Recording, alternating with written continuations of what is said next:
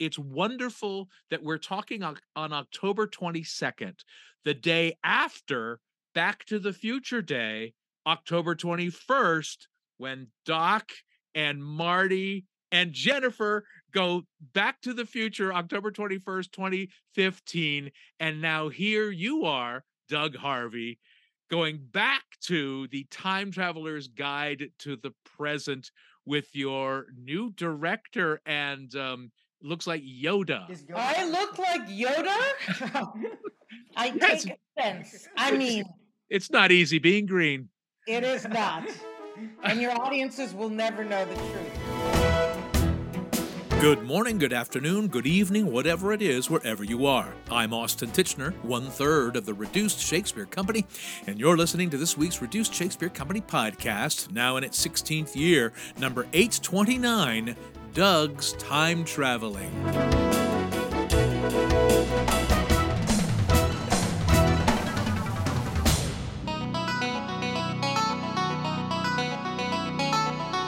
RSC actor Doug Harvey took his one-man show, A Time Traveler's Guide to the Present, to this summer's Edinburgh Festival Fringe, where it was a huge success, and Doug is now about to perform it on November 5th, 2022, at the United Solo Festival on 42nd Street in New York City. The current version of Doug's show is directed by Abigail Deser, who is neither green, nor big-eared, nor a Muppet, but is in fact Doug's guide, mentor, dramaturg, and director. So I was thrilled to talk to them both about how A Time Traveler's Guide to the Present has changed and deepened. Incidentally, it wasn't until I edited this episode that I discovered that I posted my last conversation with Doug about his show, A Time Traveler's Guide to the Present, on October 22nd, 2019, exactly 3 years ago to the day we recorded this conversation, which, as you'll hear, is not the last timely coincidence involving Doug's time-traveling show. A lot to unpack here. October 21st was yesterday. November 5th, 1955 is also an important date in space-time, right? And that is the day that, Marty ends up going back to that date, and it's November 12th that he has to get back to 1985. So November 5th actually happens to be the show date for us in New York City for the United Solo Festival, which was that was just plucked out of a jar somewhere in this timeline, right? Right. So I'm already extraordinarily pleased with that. That's a win for us already. And the amount that the show has changed under Abigail's direction and in wonderful and crazy and ways I couldn't have even imagined. And it shepherded us to Edinburgh.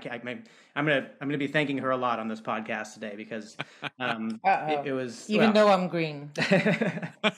Well, she's Yoda. So, and I know you guys have worked together several times. I loved the piece in just the script that I read, which is apparently several versions old now. I believe you read draft 7.3, and we're now on draft 12.3, heading into a 13. We've continued to tweak and refine and really define some moments that I think were a little bit more opaque in the original version. So those were some of the major tweaks we've been making. So has it gotten more cool and sci-fi time travel-y, or has it gotten deeper and more personal, or both? I think the answer is both, and that's what we were trying to achieve. It's really playing into the time travel and sci-fi aspects of it, and letting those live and breathe, and not shying away from them. But also, those are all the more delicious when you have a real personal fight that you're fighting in the midst of that. Yeah. And I think I was very opaque specifically about the personal, the very deeply personal things that were in that show. And rather than shy away from them, this is a time to be brave, right, and actually show yourself. Well, and Abigail, what did you respond to in the play, and how do you work? Speaking as a director who's not good at working with living playwrights, how do you work with a living playwright who's also the actor in his own piece?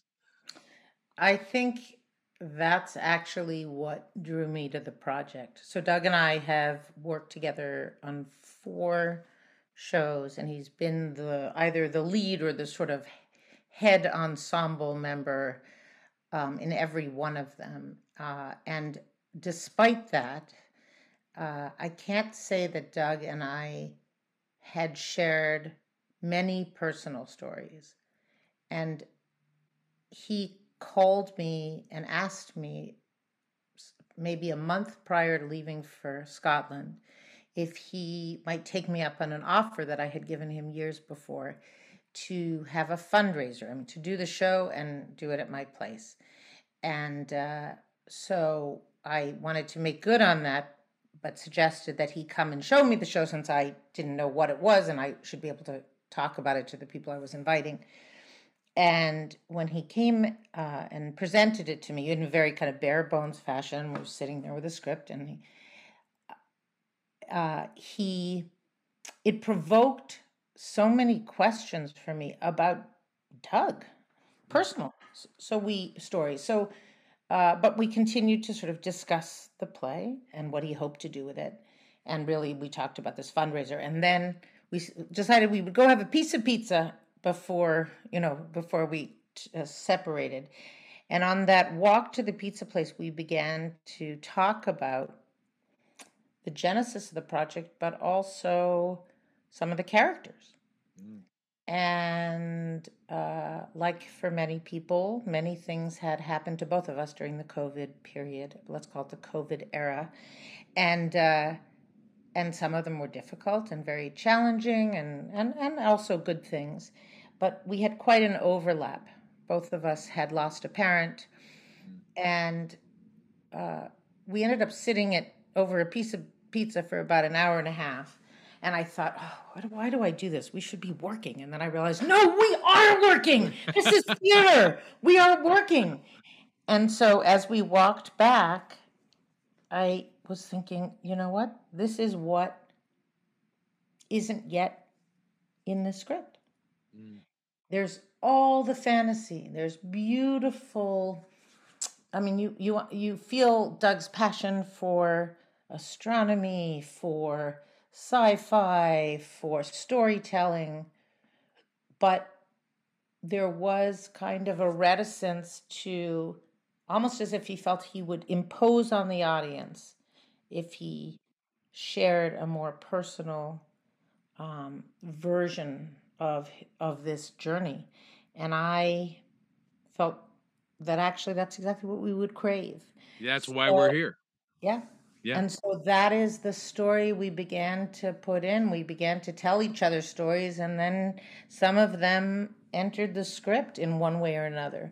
And so what happened was the spine, kind of like a creature that grew a spine. Oh, interesting. That's really what ultimately I would say our kind of this iteration achieved. Was it now this creature has something of a spine, and it is an emotional and authentic journey through time. Because none of us live just in one moment. Yeah. We live in the past and the present, and our wishes for the future, our dreams and fears of the future. So really, to me, it's a great representation of how we experience the world. And we've all been living through the worst timeline. But that is so. But what you're describing is like any great artistic partnership. It's a relationship, and not everybody works well with everybody. Reed and I describe our artistic partnership as a marriage without the sex, except for that once. But it really is, and it's complicated. It's complicated navigating that stuff. But you guys had that bit of a shorthand, having worked together before, which is lovely. Yeah, but it's a really good point, Austin, in that we had always worked in a partnership of director to actor. And this was the first time that I got to really sit with Abigail and exchange personal stories, and that's necessary to the artistic process and the building of this creature, she calls it, right? Because this was the first time we both got, and we're physically right now sitting on the same side of the table, right? And that is such a metaphor for what we ended up doing together, right? I'd never gotten the honor of that before. It always been, we were teching at Main Street Theater Company, right? Abigail's 200 seats deep into the theater. I'm on this big stage and we're calling out to each other, right? And there was always that dynamic, and we knew we functioned extremely well that way in partnership. But this was a discovery of, oh, you're helping me write this, you're dramaturging this with me. There's some vulnerability involved there. There's also now Abigail's feeling attached to parts of the play, and as am I, and navigating killing our babies together, right? Yeah. So we don't have sex, we just kill babies. Which is a kind of sex, I guess. In its way, yes. Sometimes creation is a destructive act. Yes, and you could call it sex for the COVID era. You could just say that. Right. Directors with benefits. What? No.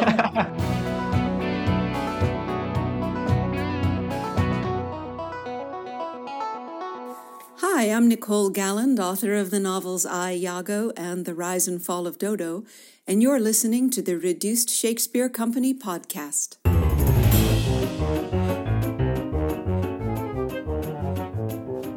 Where can you RSC the RSC? We'll be playing Hamlet's Big Adventure, a prequel starring Doug Harvey as Hamlet at the Wharton Center in East Lansing, Michigan on November 9th and 10th, 2022.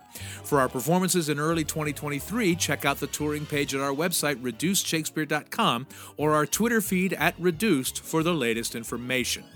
Now back to my conversation with RSC actor Doug Harvey, who'll be performing his one-man show, A Time Traveler's Guide to the Present, on November 5th, 2022 at the United Solo Festival on 42nd Street in New York City. We're joined by the show's director, Abigail Deser, who was telling me about how the way she and Doug have worked together before informed this current collaboration.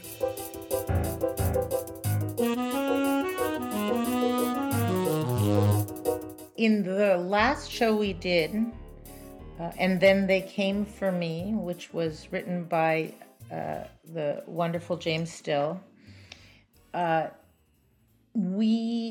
was a different relationship in that it was a play. That play had been done hundreds and hundreds of times around the world. It's about the Holocaust.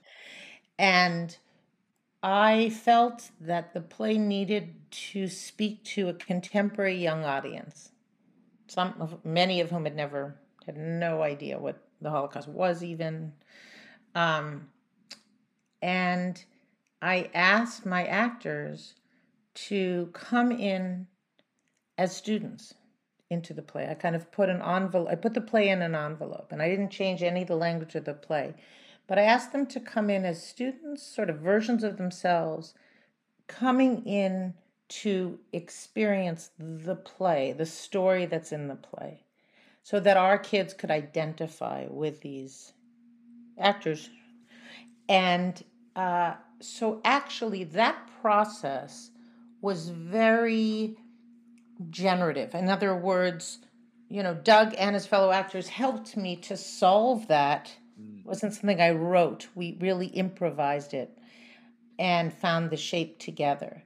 And so I think that extended our relationship in a very concrete way. And I think that's what made me trust that Doug would be a partner in this and be able to respond to my notes in the writing in a way that wasn't either too extreme. He would hold on to his sense of his story and what was important, and yet be able to collaborate. And I knew that we had already done that in a way. That's amazing. Did you, I know that there was a musical component in the play. Is there still? And what would you say people are responded to sort of most in Edinburgh? Yeah, we had major discussions about the looper pedal because it's such a technical. It was an important feature of the 2019 production, but I think it is such a technical mess potentially, right? That when you're taking a show, we had to consider how to make this a suitcase show, right? And I think there is a version of this show, and Abigail and I've talked about this, where perhaps I'm playing this live music early as an overture, and then we plug those looper pedal tracks into it later. But for the Edinburgh production specifically, we had to create the original score rather than the live music version. And I think this was very effective in some ways because we didn't have to pause the show for me to build some tracks in the middle of it, right when you think the going's getting good or something interesting is happening, right? We don't have to cut out and all of a sudden it's Doug playing a guitar, right? When you want to know about what Grog the Caveman's about to do. Right. Yeah. You don't want that sad trombone momentum killer. Precisely. Yeah. And I also think, one of the kind of exciting things about a solo show is virtuosity.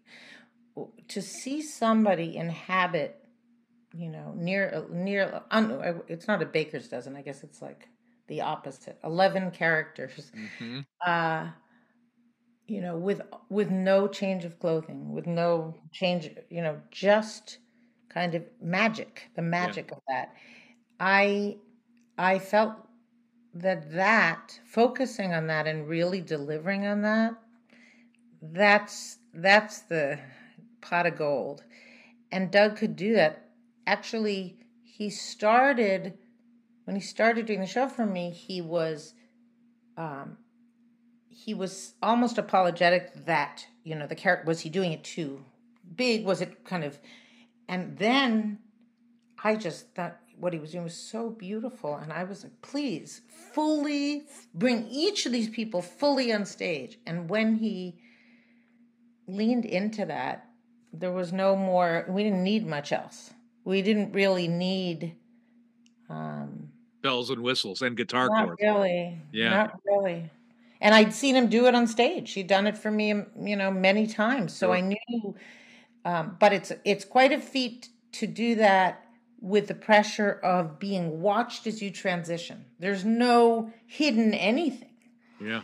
And that just is... Well, and it's also such an opportunity, right? I mean, that's the thing that I craved as an actor is the space between, right? And like, because that's where the magic happens. And if you can really get those characters in your bones, the space between it's going to be a spark every single time. It's sort of like it fuels you as an actor. The audience gets excited by it, and that's sort of something in Edinburgh that I was sensing was as we really dialed in. I mean, I felt pretty dialed in by the third or fourth show in Edinburgh, and as that got dialed in, you could sense the audience response specifically to the transitions. I think like we got laughs out of the transitions. For example, there's one point where the astronomer's talking to Doug. And, he says, well, he told me I would be a perfect candidate for the mission, should you choose to accept, right? So, like, just changing, like, subtle changes that are in, that you're already in the room, and the audience then has to do sort of the mental gymnastics of them switching where their perspective is in the room. And that's fun for the actor, and I think it's fun for the audience, too. Absolutely. Well, and Abigail, you're so right that virtuosity is the fun of a one-person show. And it sounds like you appropriately took his original show and reduced it a little bit. Does it as a sci-fi time travel nerd who hasn't seen the show yet, and I wish I could, does Time Traveler's Guide to the Present fulfill the promise of the time travel-y premise? It absolutely does. And what I should further add is it has a kind of, it makes you want to time travel because you see somebody who learns things that they could never learn. But my other favorite part of the piece is that it sort of identifies that time travel is very sneaky and you might just fall into a moment out of time where you see the world in a different way, and there's no evidence that you did.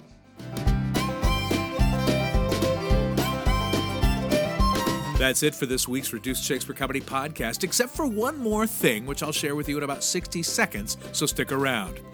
RSC actor Doug Harvey's one-man show, A Time Traveler's Guide to the Present, directed by Abigail Deser, will be performed on November 5th, 2022 at the United Solo Festival on 42nd Street in New York City. Go to unitedsolo.org for more information. Then send us your ideal timelines via email to feedback@reducedshakespeare.com, or throw a comment to us on Facebook, Twitter, or Instagram, or on our own actual website, reducedshakespeare.com, or visit my website, theshakespeareans.com. You can also follow Doug Harvey on Twitter and Instagram @_Doug_Harvey_, or his show itself @Spacetime Guides. Thanks as always to Flux Incapacitated Matthew Croak, web services by Ginger Power Limited, music by John Weber and GarageBand. Our random fan shout-out this week goes to Terry Sansom. No reason, it's just random. Special thanks again to Nicole Galland, whose time travel novels The Rise and Fall of Dodo, written with Neil Stevenson, and Master of the Revels are essential reading. And finally, thanks very much to you for listening. Please continue to stay safe, get your boosters, and keep your masks on. I'm Austin Titchener, 829 2487ths of the Reduced Shakespeare Company.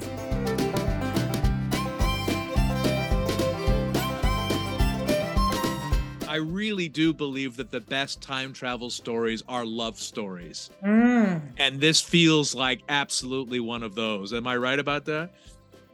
Yeah, 100%. I think in a lot of ways it's a journey about learning how to trust yourself and love yourself, but also it's to forgive yourself in that journey and to thereby be in the present, right? And you can't truly be in the present unless you're able to look into someone else's eyes and be present with them.